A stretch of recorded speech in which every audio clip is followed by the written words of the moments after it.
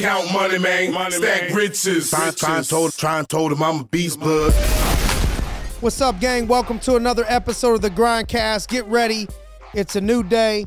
And, man, I just got a couple bullet points, notes from my morning readings in my mind that I jotted down through books, YouTube clips, different things that I research in the morning, and I got bullet points that I keep, and I'm going to empty some of them on you today.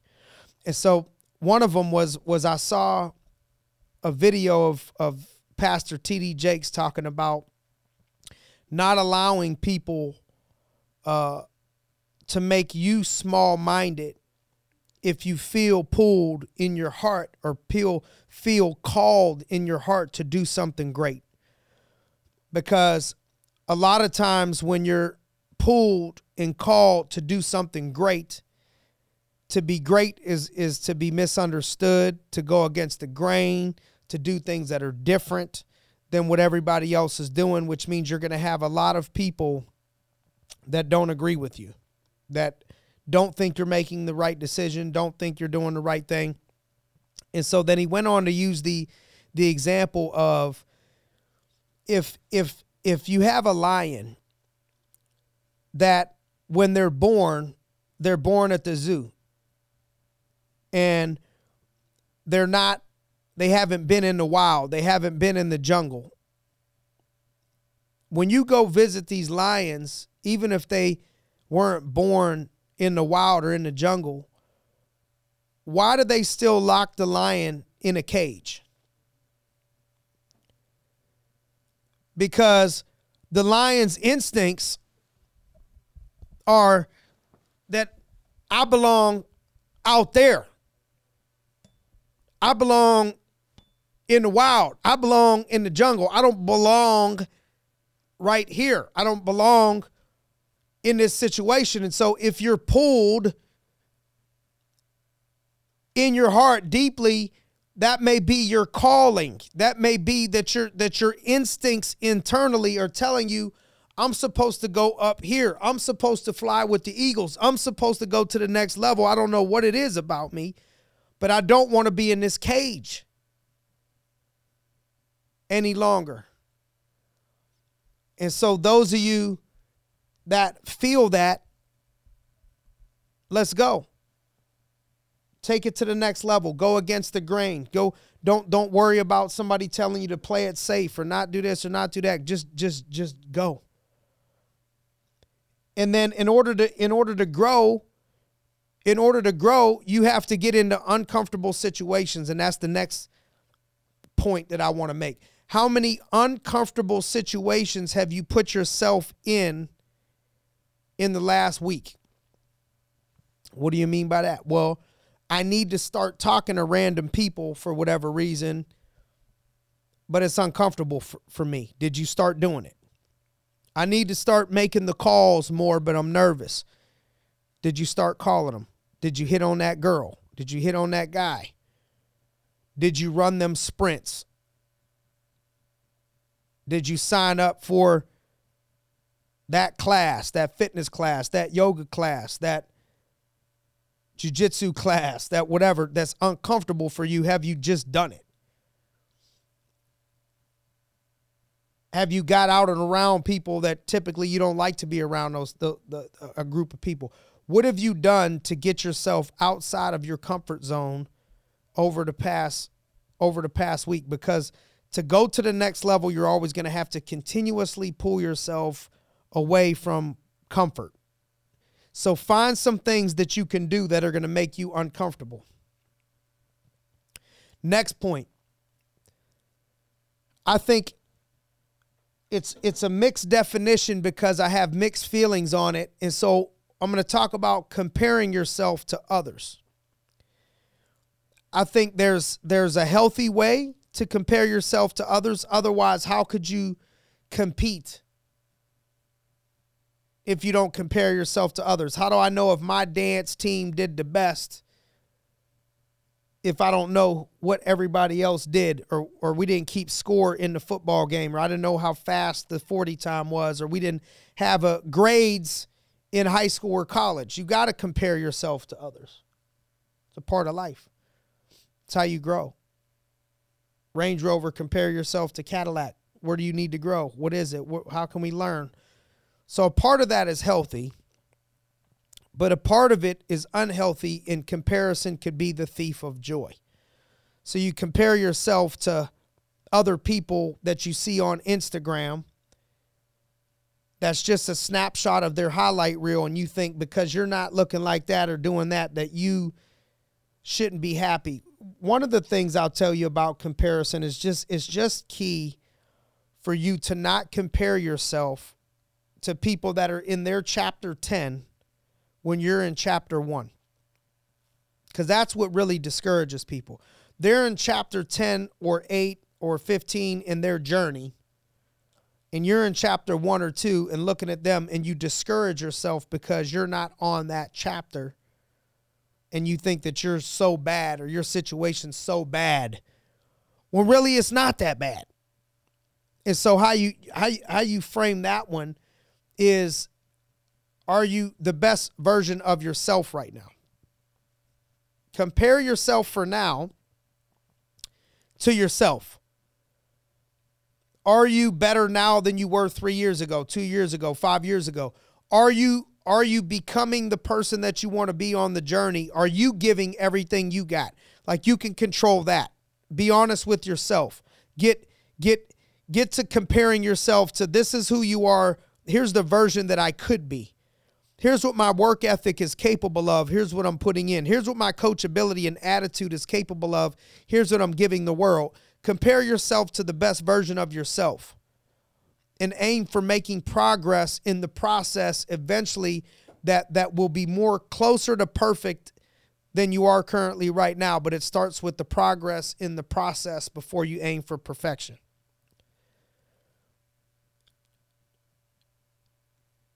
And then the next point is, try not to listen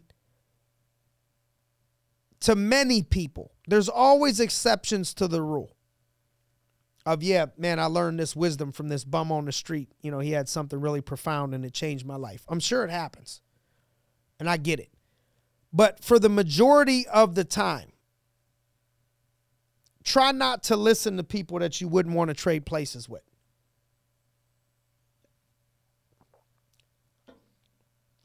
Like, when you say I'm hiring a fitness trainer, what does that guy or girl look like in your eyes? What does that typically look like? You don't want to hire a fitness trainer that looks like they haven't worked out in 6 years and looks like they're one hot dog away from the hospital. And that makes sense to people, but then they'll take relationship advice from people that their relationships are all beat up, or they'll take money or business advice or career advice off of people when their situation ain't great. And so you got to be careful who you're listening to, because I'll tell you this. A lot of college professors are teaching people to not do commission jobs. And I'm not saying that is for everybody. Being an entrepreneur, owning your own business, or being on commission is for everybody. But I just know that the overwhelming advice that most professors give is that you have to be on a salary, that you have to do this. You should not be on commission. I had one teacher in college that explained commission properly to me.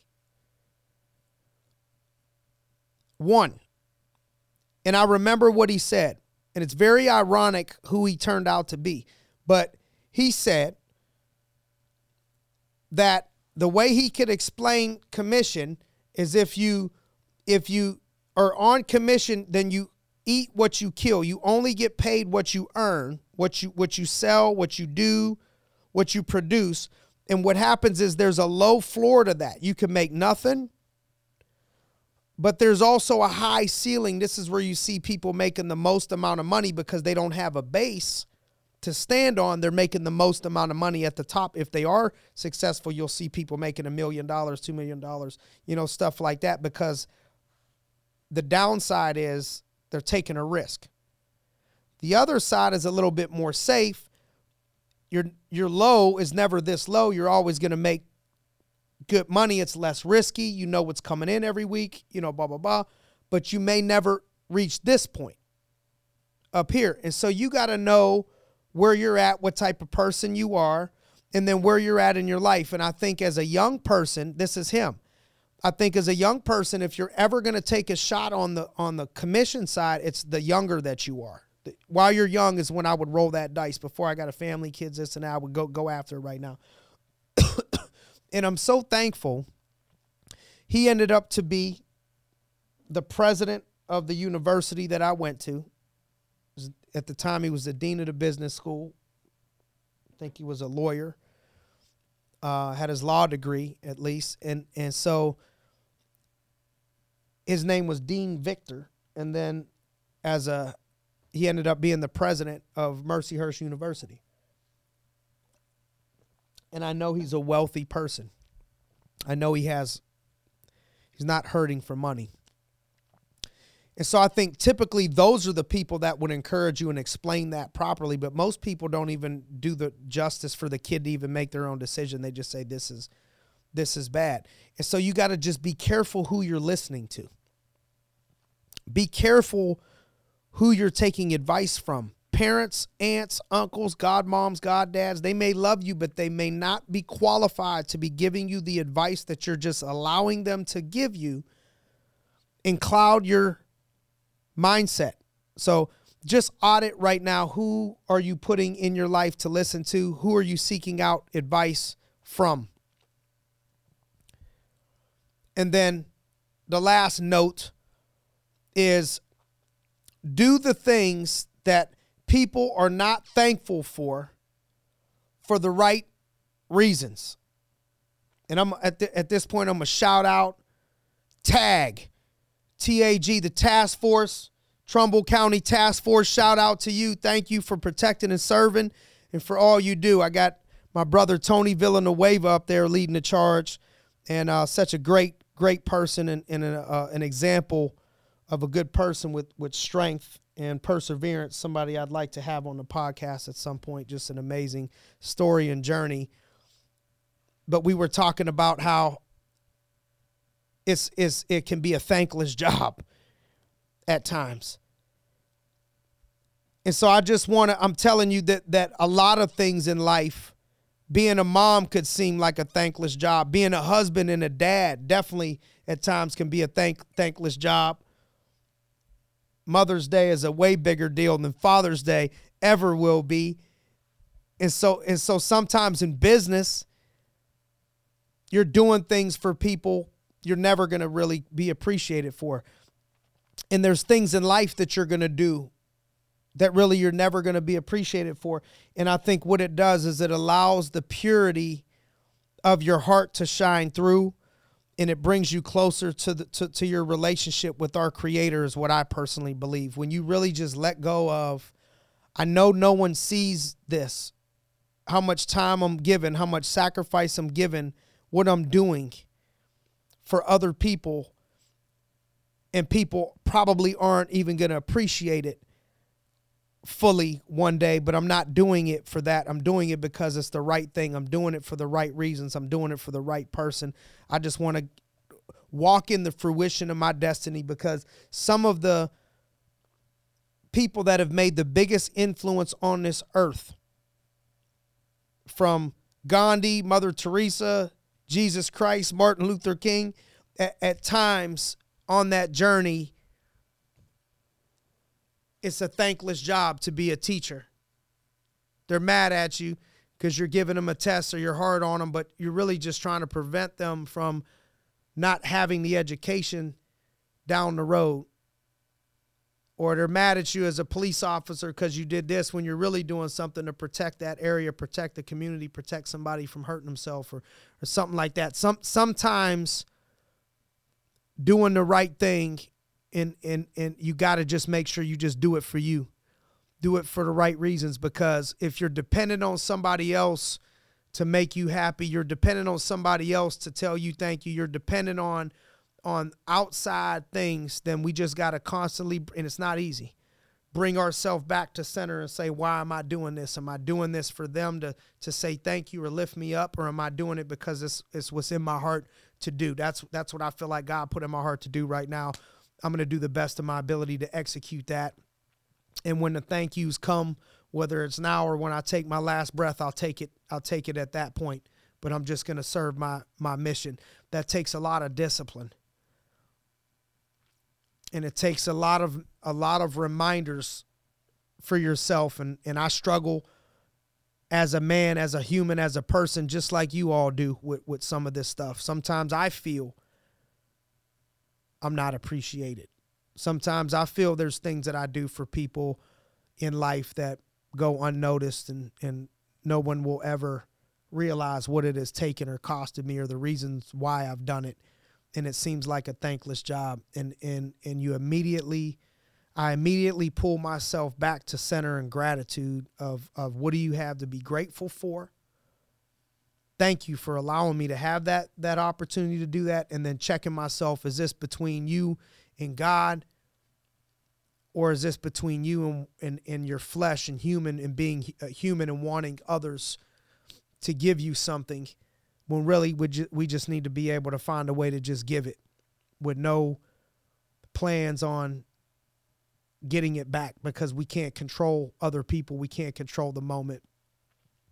And I know that the battle in my mind and in what I believe personally is between not flesh and blood, but between good and evil, between the realms of heaven and earth, just heaven and hell, just a spiritual battle out there. And so try my best not to fight a spiritual battle with a flesh battle, because I feel like you lose that 100% of the time. And so keep your spirit strong.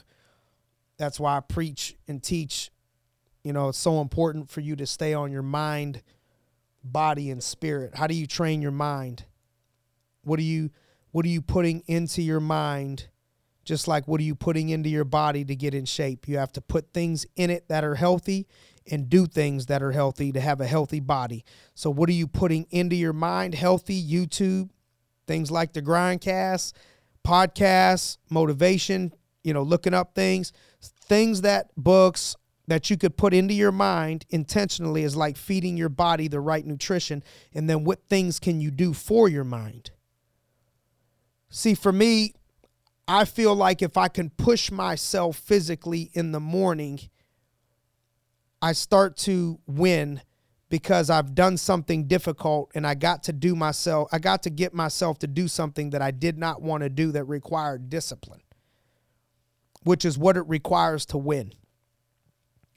So what can you do for your mind? We know what to do for our body. And then what are you doing to tend to your spirit? Now, everybody's going to have a different belief system on what that means to tend to their spirit, but we all got a spirit. So whether tending to your spirit is walking in the park and trying to be one with nature, or you believe in a higher power, but it's something else. You're Jewish, you're Muslim, you're whatever it is for you, I respect it.